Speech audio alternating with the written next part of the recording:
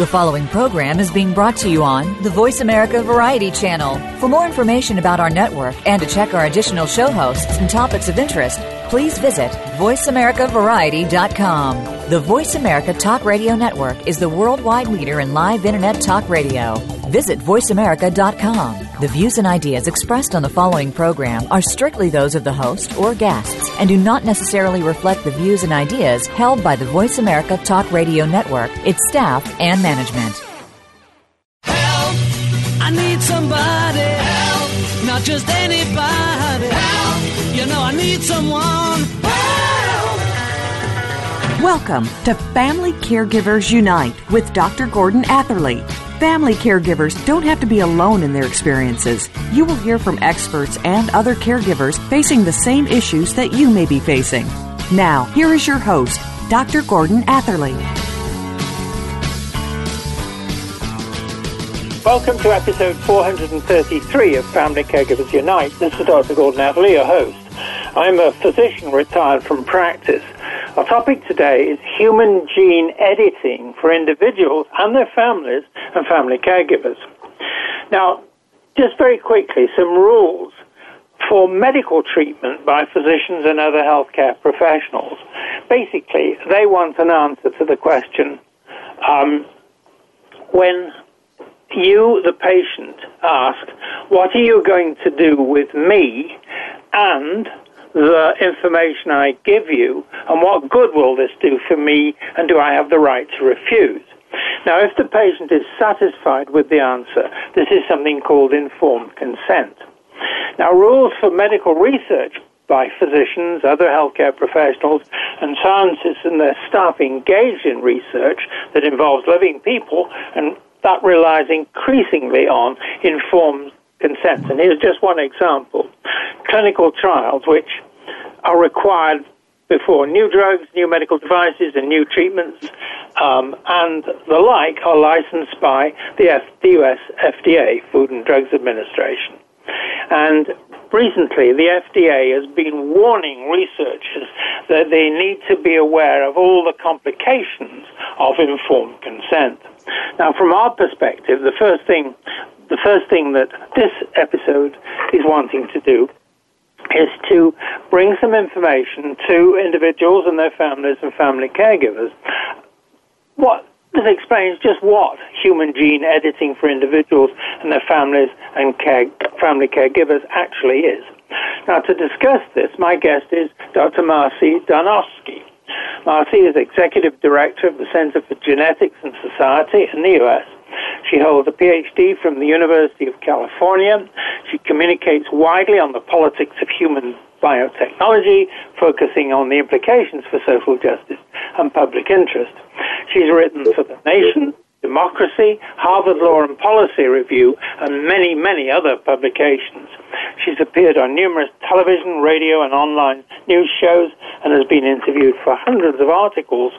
And she's worked as an organizer and advocate in various environmental and progressive political movements. So welcome to the show, Marcy. Thank you so much. It's good to be here. Great. First question for you. Please tell us a little bit more about your career, especially as it relates to matters of human gene editing. Okay, well, I've always been interested in the way that powerful new technologies shape our lives and our societies. And even though that's the case in so many instances, and not just in biology, but in other areas as well, excuse me, these powerful technologies are typically not subjected to the kind of scrutiny that other social policies are. So, for example, the way we develop gene editing may have as much effect on our lives as a tax policy, an education policy, or who's prime minister or president. But we don't have the habits of democratic governance that we have for those other areas when it comes to powerful technologies. So that, I think, in general, is how I got interested in genetic technologies. And I was teaching a class, it's almost 20 years ago now, about science and politics. And I came across the writings of a group of futurists. There were some scientists, including some very prominent ones, who thought that changing the genes that we pass on to our children and to future generations would be an exciting and dandy thing to do, despite the fact that some of them at least acknowledged that this was very likely to exacerbate inequality, to introduce new forms of discrimination into the world. And I was basically horrified by that and remain so to this date. And that coming across that body of literature, and that what really amounted to a campaign in the late 1990s by this group, led to the establishment of the Center for Genetics and Society, and brings me to where I am today. Right. Now, next question for you. Please tell us about the work of the Center for Genetics and Society. Marcy? Okay, well, the Center for Genetics and Society is a nonprofit organization, a public interest organization. We're based in Berkeley, California, but independent, not connected formally to the university, although we work with colleagues there. We work to bring a social justice, human rights, and public interest perspective to the new human genetic and assisted reproductive technologies and practices that are being developed. And one of the things we do is try to distinguish between those technologies and practices that are beneficial and to support those, and to raise awareness about those that threaten to undermine social equality, and we try to oppose those and show why they're bad. So we've been doing this for some 15 years now, and we are working with a growing network of scholars across a range of disciplines, with scientists, health professionals, legal experts, policy analysts, and also with advocates across a range of civil society sectors, including reproductive health rights and justice, racial justice, disability rights, environmentalism, and others. And with this, especially with the developments over the last short time, we really think that we are on the cusp of what will amount to a social movement that's working to bring this social justice and human rights perspective to these matters. And we're hoping that we can help that movement come into being. Now, different type of question. Marcy, please tell us what human gene editing actually is. Marcy? Okay, well, just a short, really quick sketch to begin, at least. What gene editing, sometimes called genome editing, means is it involves modifying DNA that exists, and it could be in a microbe, plant, an animal, or in human beings. Human gene editing then involves inserting, replacing, or removing DNA within human cells or the human body.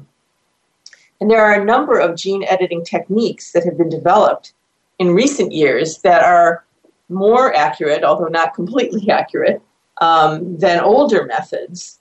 The way that they work, the ones that are referred to as gene editing, is that they kind of function as what you might call molecular scissors.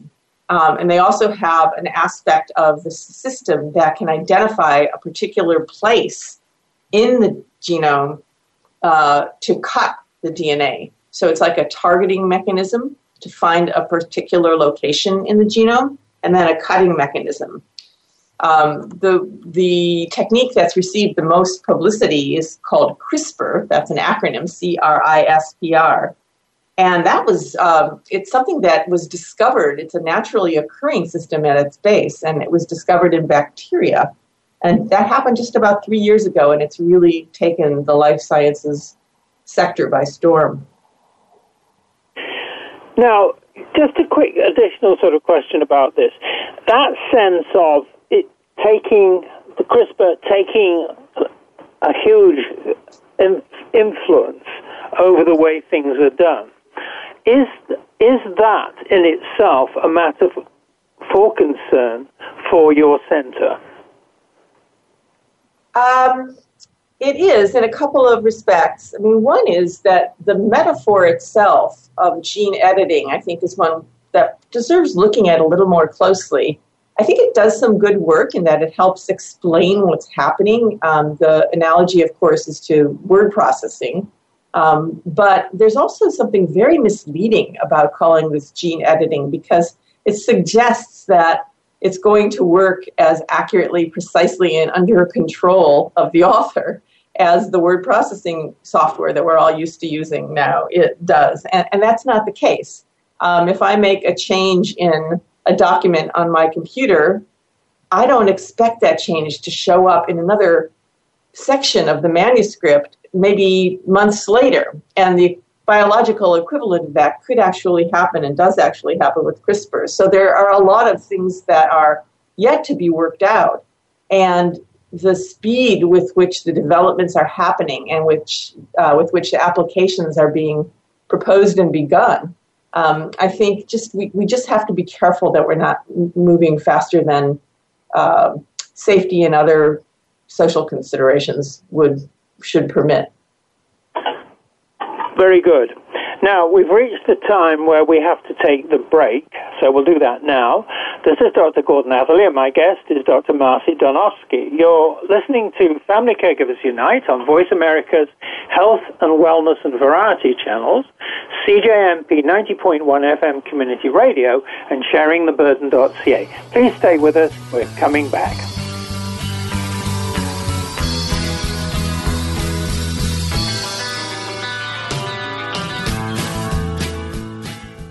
Become our friend on Facebook. Post your thoughts about our shows and network on our timeline. Visit facebook.com/Voice America.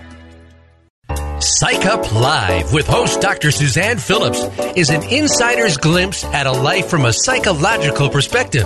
It's a look at what matters to us. Why do we laugh? How do we cope with stress? Are men and women really that different? What is it about our relationships? How are they formed? How they work out? And why they sometimes don't? Every week is something new to engage you. Psych Up Live is heard every Thursday at 2 p.m. Eastern Time, 11 a.m. Pacific Time on the Voice America Variety Channel. We'll turn up your perspective on life.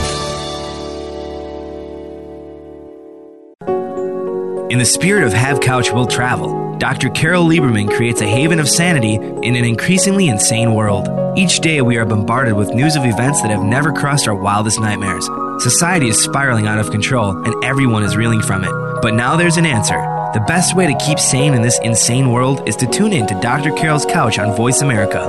Dr. Carol, a certified media psychiatrist, will broadcast live from her Beverly Hills office every Tuesday at 1 p.m. Pacific Time. Call or log in and get help with whatever is sending you reeling, whenever you need a soothing voice to calm and advise you. That's Dr. Carol's Couch every Tuesday at 1 p.m. Pacific Time here on America's Voice, voiceamerica.com. Stimulating talk gets those synapses in the brain firing really fast. All the time. The #1 internet talk station where your opinion counts. VoiceAmerica.com. Help! You know I need someone. Help! You are listening to Family Caregivers Unite with Dr. Gordon Atherley. If you have any questions or comments about our program, please address them by email to docg@mymonami.com. That's doc, letter G, at mymonami.com. Now, back to Family Caregivers Unite. Welcome back to our listeners to Family Caregivers Unite and Dr. Marcy Donofsky. Our topic is human gene editing for individuals and their families and family caregivers. So, Marcy, let's talk about potential uses of human gene editing. Now, first question then is, please explain important ways in which human gene editing could be used for medical treatment and the pros and cons of the ways. Marcy? Okay, well, I think there are many uses that could be, if they're safe and carefully developed and tried out, many uses that could be very beneficial. I mean, some of these are even not directly on human tissues, but actually using gene editing to test laboratory setups that can help find new drugs, new treatments, new approaches to treatments on a range of diseases. But to look at the way that human gene editing is proposed to be used as a medical treatment, I think that we have to make a very, very important distinction. And the first is a kind of approach that, again, could be very, very beneficial. Essentially, it's using gene editing to treat people who are sick, to treat patients, and could be called and has been called gene therapy. So this would be targeting particular cells, tissues of a person who's sick, and where the particular disease can be ameliorated by some genetic change. So, for example, if there are a variety of blood diseases, and in some of those, there are proposals and clinical trials actually going on already, where the blood of the person who's sick is taken out of their bodies. The genetic editing techniques are performed on the cells while they are outside the bodies. And, for example, an enzyme, a gene is added that produces an enzyme that performs the function that's needed. And then you can test, because it's outside the body, see if the genetic changes have been successful and put the person's blood back in them and hopefully then treat or even cure the disease. And sometimes that's called ex vivo, or meaning outside the body. A little bit more challenging would be in vivo. That would mean not taking a tissue like blood out of the body, but actually putting the gene editing system directly into a person's body. An example here might be to treat someone who has cystic fibrosis. And in that case, the trick would be to get the gene editing system into the person's lungs, where it would insert the gene that produces the enzyme that's needed to clear the mucus from the lungs, and hopefully significantly improve the person's symptoms of cystic fibrosis. So those kinds of gene therapy approaches, I think, are exciting. I think we do have to be very, very careful on a couple of counts. One is just the sheer safety of it. Whenever you use a new medical treatment in a human being, it has to be done in a carefully controlled way so that it can be tested, so that any adverse reactions can be spotted right away, and hopefully the person can be helped. And then, of course, we wouldn't use that approach would not be used without refinement on others. And this is where the importance of informed consent also comes in. Now, I'm interrupted slightly because I want to take you to the next question, which is to explain a new thought, at least for this episode. Please explain to us what a germline gene modification is, and tell us about the position on its benefits and risks taken by the Center for Genetics and Society. Germline gene modification. Marcy? Right. So all the kinds of genetic editing interventions that I was just talking about are aimed at the cells of a patient, the somatic cells, or the body cells. By contrast, germline gene modification doesn't target any existing person. It's not meant to, help treat or cure anybody. It's done on early human embryos or gametes. And the idea is that genetic changes made in any of those cells would then be reflected in the child that would result if that genetically modified embryo were to be used to initiate a pregnancy. The resulting child would have those genetic changes in every cell of their bodies, and not only that, but would pass those changes on to any future generations. And with current techniques, at least these are irreversible changes. So this is sometimes presented by people who are excited about the prospect of germline editing. They will say that this is a way to prevent the transmission of inherited disease. But here's a really important point. We don't need to be manipulating genes in order to prevent inherited disease being transmitted, being passed on to our children and future generations.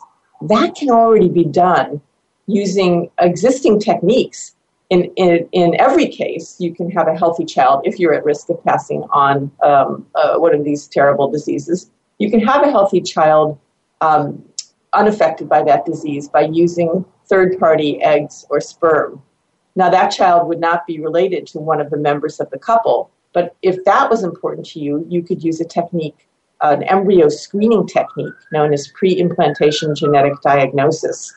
And in almost every case, with a tiny number of exceptions, that would allow people at risk of passing on a genetic disease to have a child who is both unaffected and related to both members of the couple. So we actually argue that germline gene editing shouldn't be considered a medical treatment at all. It provides a social benefit for that tiny number of people who can't produce unaffected embryos and for whom having a fully genetically related child is very important. That is a benefit to them, but we consider that a social benefit rather than a medical benefit. And we have to ask then, are the social risks, which I'd like to be able to address here, are the social risks of germline gene editing worth that social benefit to a very small number of people? Interesting and important question, Marcy. Now, next question then for you is this. Please explain important ways in which human gene editing and, if you wish, bring in germline gene modification could be used for medical research and the pros and cons of each way. Marcy? Okay, well, let me actually follow on from what I was just saying and get in just a minute to that question. So the reason that the Center for Genetics and Society is among the very many organizations and not only and people and also actually countries that think that germline modification is a terrible idea, the reason is because of the social risks that it entails.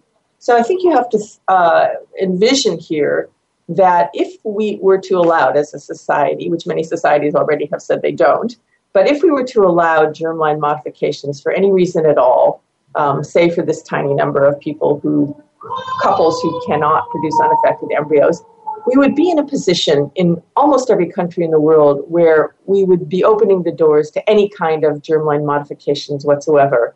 In other words, not just to prevent the transmission of cystic fibrosis or Huntington's disease, but also to allow parents to control the traits of their future children.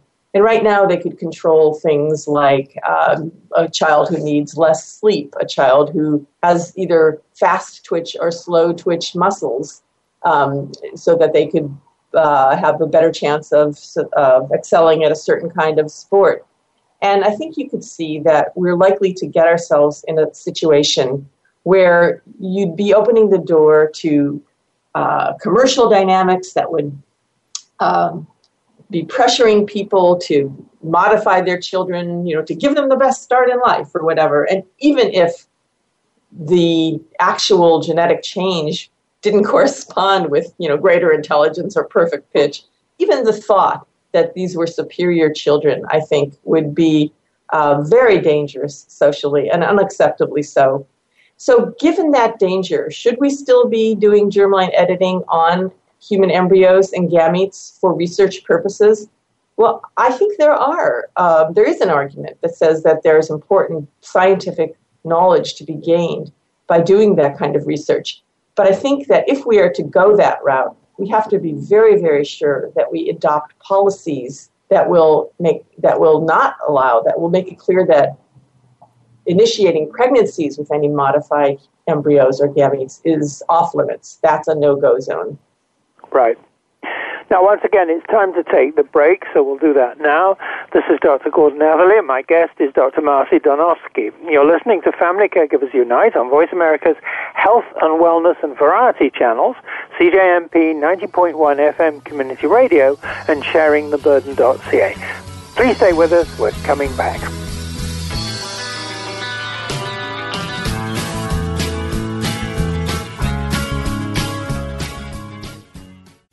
We're making it easier to listen to the Voice America Talk Radio Network live wherever you go on iPhone, BlackBerry, or Android. Download it from the Apple iTunes App Store, BlackBerry App World, or Android Market.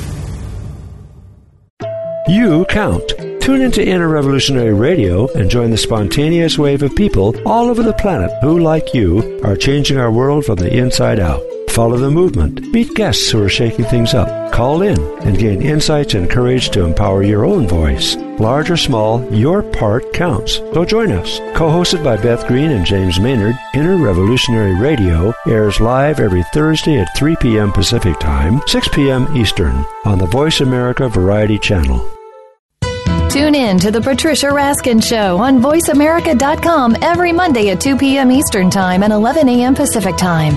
This is the program that helps you turn obstacles into opportunities, challenges into solutions, and find answers to tough questions with the award-winning powerhouse voice of radio, Patricia Raskin. So tune in and call in to The Patricia Raskin Show, Mondays at 2 p.m. Eastern Time and 11 a.m. Pacific Time, right here on the Voice America Variety Channel.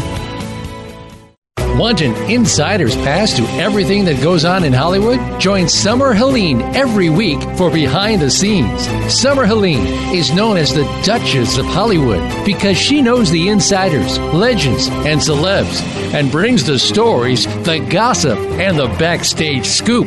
It's the real Hollywood, though. So this program is for adults only. Behind the Scenes can be heard live every Friday at 4 p.m. Pacific Time and 7 p.m. Eastern Time on the Voice America Variety Channel. Streaming live, the leader in Internet talk radio, VoiceAmerica.com. Help! You know I need someone. Help! You are listening to Family Caregivers Unite with Dr. Gordon Atherley. If you have any questions or comments about our program, please address them by email to docg@mymonami.com. That's doc, letter G, at mymonami.com. Now, back to Family Caregivers Unite. Welcome back to our listeners to Family Caregivers Unite and Dr. Marcy Darnofsky. Our topic is human gene editing for individuals and their families and family caregivers. Now, let's talk more, Marcy, please, about germline gene modification. So, what is the policy situation on human germline modification in influential countries around the world? In other words, the nations that have a lot to say, the nations that have policies, what is the policy situation as you look across to these countries? What do you see? Marcy? Right. Well, actually, this was considered in many countries around the world in the late 1990s, and several dozen countries actually adopted laws that prohibit human germline modification. And in addition, the Council of Europe promulgated, I guess is the word, an international treaty that is called the Convention on Human Rights in Biomedicine, also sometimes called the Oviedo Convention. And that is a binding international agreement signed and ratified by many European countries that also prohibits human germline modification. So there are many parts of the world in which that's established policy. However, we don't have any federal law in the United States prohibiting human germline modification. We do have some agency rules. The National Institutes of Health has said that it will not fund any research on human germline modification. And the Food and Drug Administration has said that it doesn't want to consider human germline editing proposals to use it in clinical trials, whether that be privately funded or publicly funded. And then, in fact, there was a development last summer in the United States in which some Republican lawmakers inserted in that massive spending bill that our Congress passes every year, the $1 trillion+ spending bill, a rider was inserted that says that the FDA can't even consider any proposals for human germline modification. So in the U.S., that's the situation right now.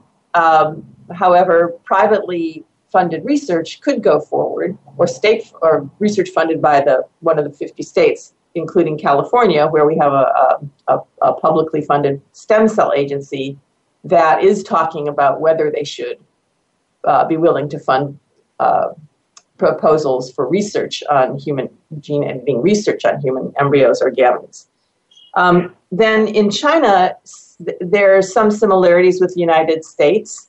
They're one of the big players here, and there are some national level agency or national level guidelines saying that human germline modification should not take place.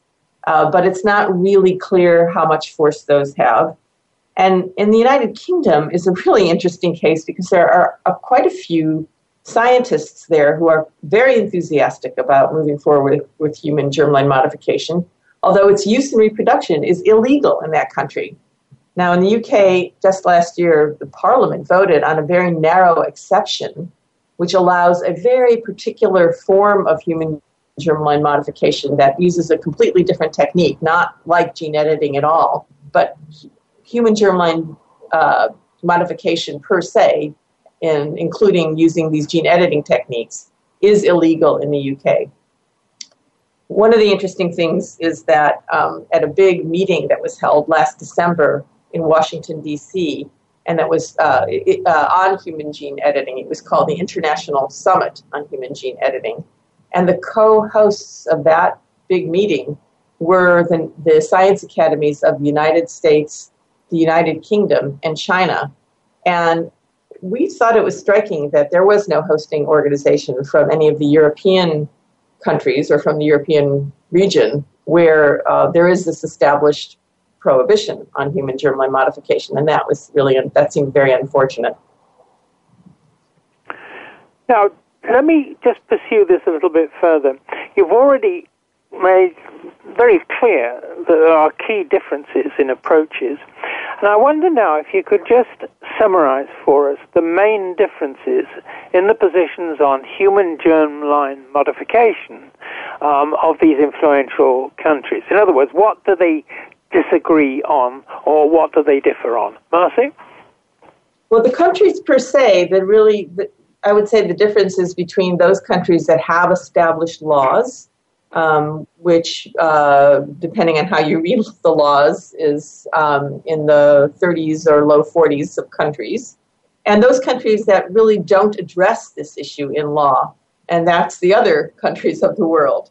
Then, within the countries, of course, no matter what their laws, there are differences in different circles. And what I've been struck by is that many of the groups where you might expect a more unified point of view, there really isn't. There's really a lot of difference. So maybe, on a number of issues, it seems scientists kind of tend to band together. And when something becomes a political issue, when it escapes the boundaries of the laboratory, and becomes a society-wide issue, you often have scientists kind of, not wanting to contradict each other and kind of joining forces to have a united front. That's just not the case on this. So there are many prominent scientists, including Nobel laureates, who believe that we should not, who believe as we do and all these other people in many countries do, that we should not be modifying the genes we pass on to future generations. And that's based both on safety concerns and in many cases on social concerns as well.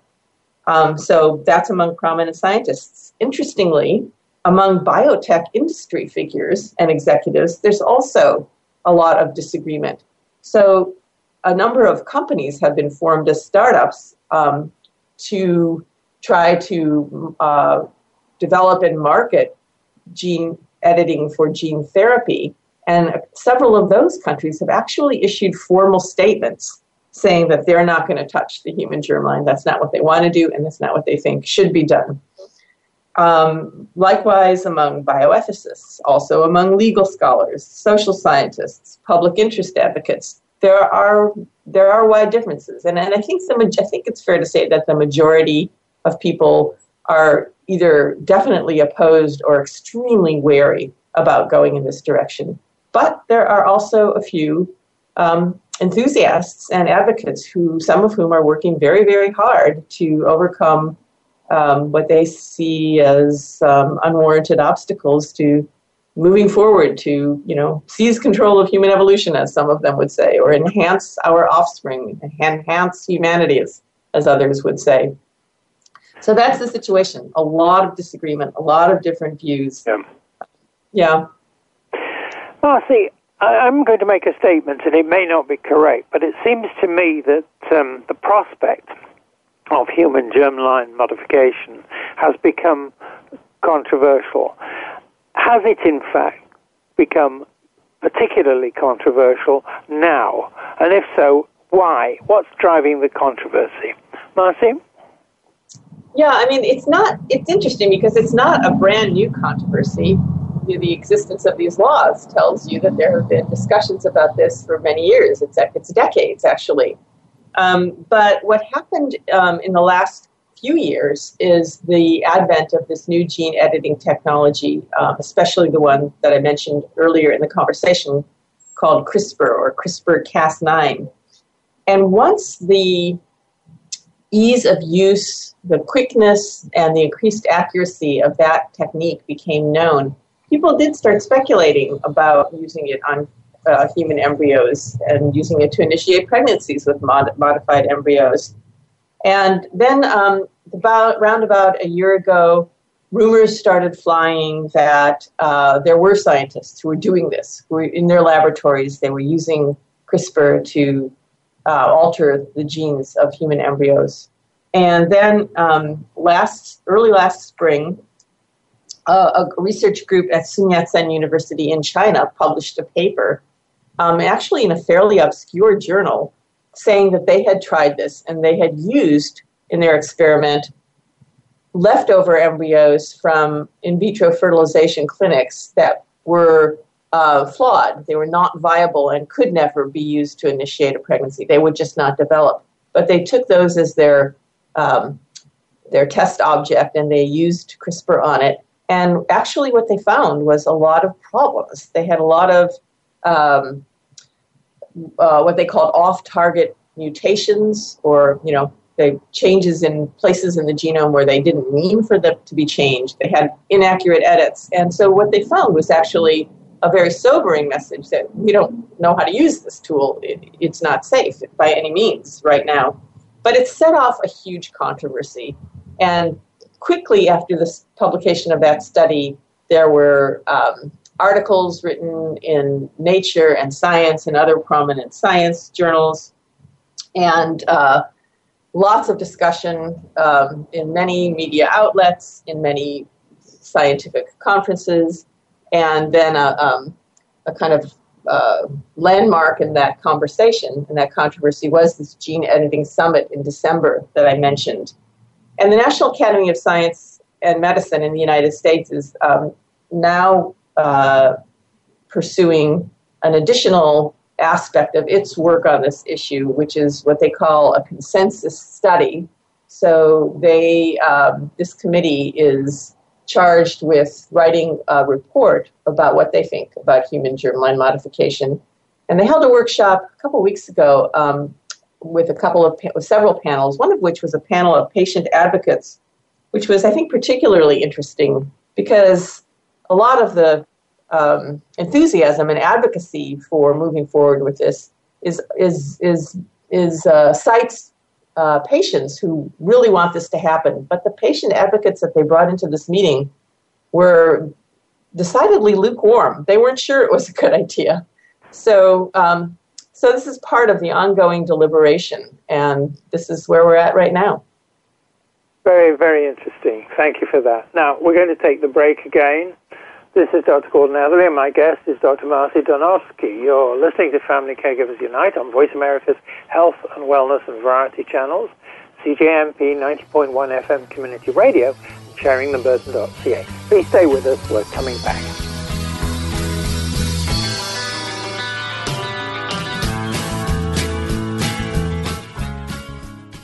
Follow us on Twitter at VoiceAmericaTRN. Get the lowdown on guests, new shows, and your favorites. That's VoiceAmericaTRN. Conservation starts with us. Learn about environmental concerns each week when you tune in to Our Wild World with host Ellie Weiss. Our show centers on Africa each week and what's being done to save our wildlife, ecology, and ourselves. However, we'll also discuss what's going on closer to home. And most importantly, we'll let you know what can be done in our own backyards by featuring guest experts and featuring your questions and answers. Listen every Monday morning at 8 a.m. Pacific Time, 11 a.m. Eastern Time on the Voice America Variety Channel. Museums are great places to work and wonderful places to visit. But are they essential? How can we improve our museum practice so that museums remain vital and essential players in society? Listen for Museum Life with host Carol Bossert, where each week we'll discuss timely and topical issues of concern to the museum community. Museum Life can be heard live every Friday morning at 10 a.m. Eastern Time, 7 a.m. Pacific Time on the Voice America Variety Channel. Have you found the beauty inside of you? Join Bonnie Bonadeo each week for Beauty Inside and Out. We'll explain how beauty plays a part in everybody's lives. Our guests are makeup artists, hairdressers, and doctors. But we'll also feature holistic and wellness specialists and spiritual advisors. You can find that beauty inside and express it to its fullest on the outside.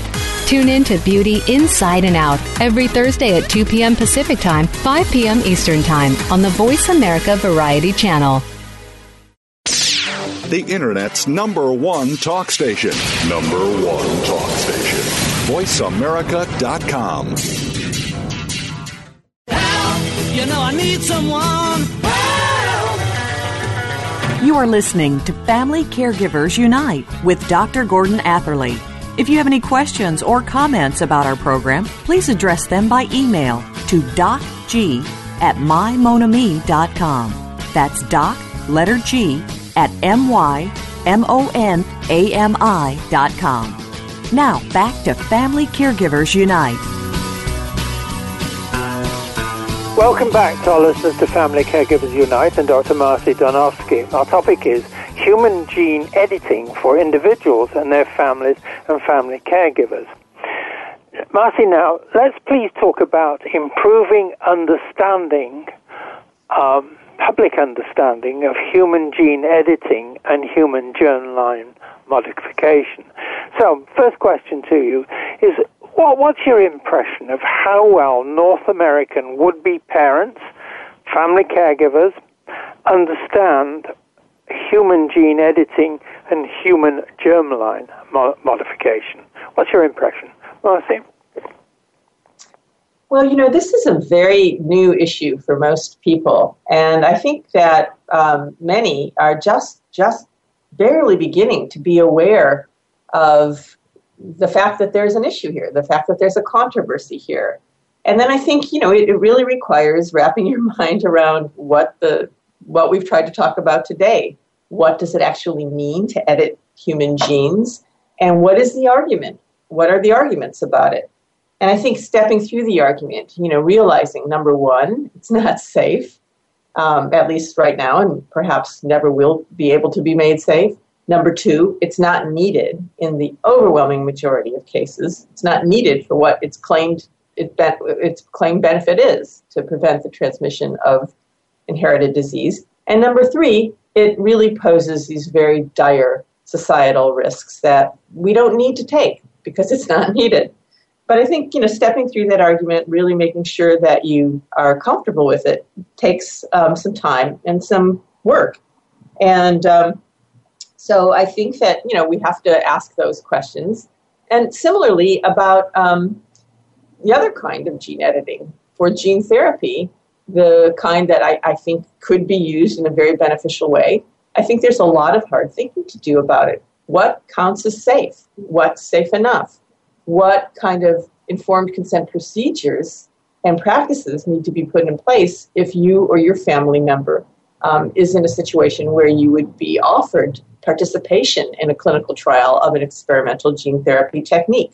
What kinds of questions should you be asking so that you know that you're comfortable with the risks, whatever the given alternatives are?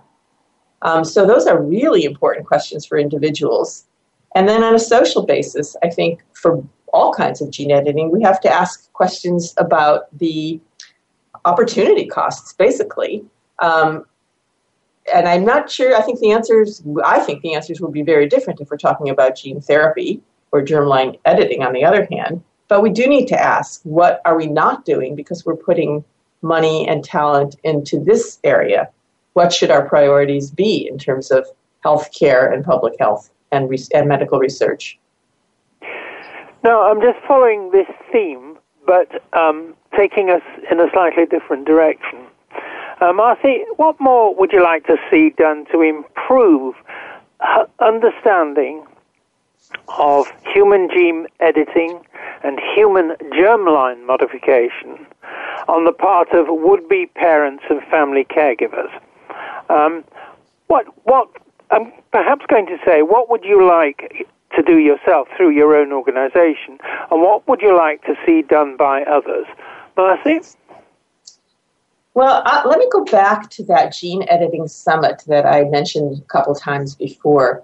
At the conclusion of that meeting, the committee that organized it released a statement, and the statement said a couple of things. It said that they all agreed that, and felt there was wide agreement, that it would be irresponsible right now to proceed with any attempts to initiate a pregnancy using a modified human embryo because of just safety concerns, for one thing. And for another thing, they said it would be irresponsible to proceed unless and until there was what they called broad societal consensus about whether, and if so, how to move forward.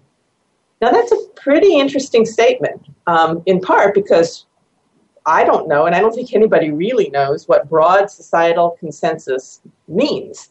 But I think it's clear what it doesn't mean. It doesn't mean that some scientists, small groups of scientists and policymakers are going to make the decision for us, because it's clear to everybody that this is this technology not only will literally reshape human beings, but it will also reshape societies. So I think that we have to insist that broad societal consensus has to include the idea that discussions should be extended in time. We're not going to solve this in a very quick time, and that they have to be really broadly inclusive.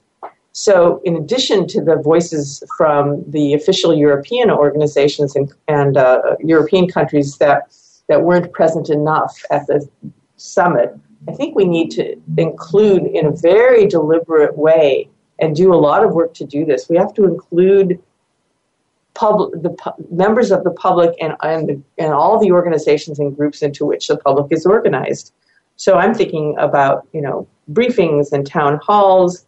I'm thinking about bringing in community groups and labor unions and religious organizations and public interest organizations from many sectors. I think, people who have a stake in these issues very directly include patient advocates and disability rights advocates, but so do reproductive rights and reproductive health and justice people and racial justice advocates, environmentalists, and many others.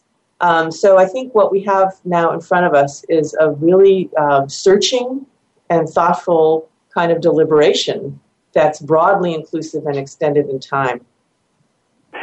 Now, I'm just going to add a little one in here, and that is the question of who comes to your meetings, so to speak, who are taking part in these discussions. Yes, there are many, many groups, but there are also ordinary North Americans, and I mean that in no derogatory way. That is, people who live their lives, who meet healthcare challenges and the rest of it. How would you want to see them involved, or do you want to see them involved in your, I'm going to call them consultations? Marcy? Well, yes, to the extent possible. I think this is really an issue for all of us, for everyone. Yeah. And how to actually implement that, of course, is extremely challenging. And one of the things that's challenging about it is that it requires resources. We're a small organization and we do what we can. And we do work with a growing network of scholars and public interest advocates and others. But to put on a 500-person meeting like the one in December, the summit, of course, is quite expensive. And, I think somebody's going to have to step up, whether that's governments or philanthropists or others, to make meetings of different kinds possible. Maybe there needs to be some big meetings in which instead of like at the summit, there were, 80, 85, 90% scientists and then a smattering of social scientists and humanists and public interest advocates. Maybe we need a meeting where that's reversed, or at least where there are more people who are not part of the immediately involved scientific workforce to talk about this. And then I do think we need many town halls and briefings, and we need to be training people to know how to explain it to others. So it's a big piece of work in front of us. And I think what will actually happen is that what we're going to have to resist is the idea that a small committee at the National Academies of Science in the U.S. and a small group of people in the U.K. And a small group of people in China are going to be making these decisions for the rest of the world. That does not seem like the way to go. Right. Now, that leads me to my final question on this one, which is this. What more needs to be done by governments to improve information flow to parents, would-be parents, family and their family caregivers, researchers, and the medical professions? In other words, improving the information flow, what should governments do? Marcy? Well, I don't know that I can speak for governments, but maybe one thing I can do is refer to an experience that the Canadian government, a project that the Canadian government undertook some time ago. This was in the 90s, and it was in preparation for legislation that was passed, but unfortunately never implemented, about human-assisted reproduction, so a related topic. And in that case, there was a significant allocation of funds, and it supported an effort to involve a lot of people, as well as do a literature review that included not just biological and scientific literature, but social science and humanities literature as well. And this was under the auspices of what was called the Royal Commission on New Human Reproductive Technologies. And some of the consultation activities that I remembered, because it really struck me when I heard about it, was that in this pre-internet time, there were phone numbers established so that people who were far away from urban centers or in their homes because, say, they were taking care of small children, they could register their opinions by calling an 800 number on the telephone. There were many, many meetings held, briefings held, focus groups, town halls. There was a real effort to include First Nations people and other underrepresented populations. And that's what it takes. It really takes concerted work and outreach to involve the citizenry, and I hope that governments in some form will step up to that challenge here. Now, this is a little loaded after question, but you mentioned the Internet. I think that there's, and you and I have discussed this, that bringing people the opportunity to share their experiences and make known what they think is now possible with the Internet in a way that's never been really possible before. Now, I'm tempted, but I'm not going to ask you the question whether you agree or disagree with me, but I would just like to leave the point behind that Internet is a good word because we can use it for the kind of things that you've been talking about and that you've made so clear. So we've come, unfortunately, to the end of this very powerful, very informative, and very insightful episode. So, Marcy, thank you. And I wish you every success in the work you're doing, which is moving forward in some extraordinarily difficult areas in which there are no very obvious answers. So that's what I say thank you for, and I say thank you on behalf of all of us, because what you're doing is vitally important. Now, I want to say thank you to our listeners, and if you have comments or questions to ask of Dr. Donofsky, here's my email address to use. It's docg at FamilyCaregiversUnite, all one word, .org. Send me an email and I'll pass it along to her.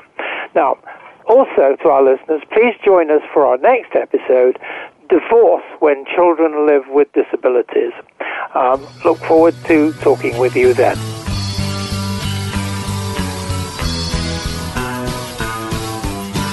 Thank you again for joining us this week for Family Caregivers Unite with your host, Dr. Gordon Atherley. Please tune in again next Tuesday at 10 a.m. Pacific Time, 1 p.m. Eastern Time on the Voice America Variety Channel. And until then, we hope our program will help make the coming week easier and more hopeful. And I do appreciate you being around. Thanks again for listening to the preceding program, brought to you on the Voice America Variety Channel. For more information about our network and to check out additional show hosts and topics of interest, please visit voiceamericavariety.com. The Voice America Talk Radio Network is the worldwide leader in live Internet talk radio. Visit voiceamerica.com. The views and ideas expressed on the preceding program are strictly those of the host or guests and do not necessarily reflect the views and ideas held by the Voice America Talk Radio Network, its staff, and management.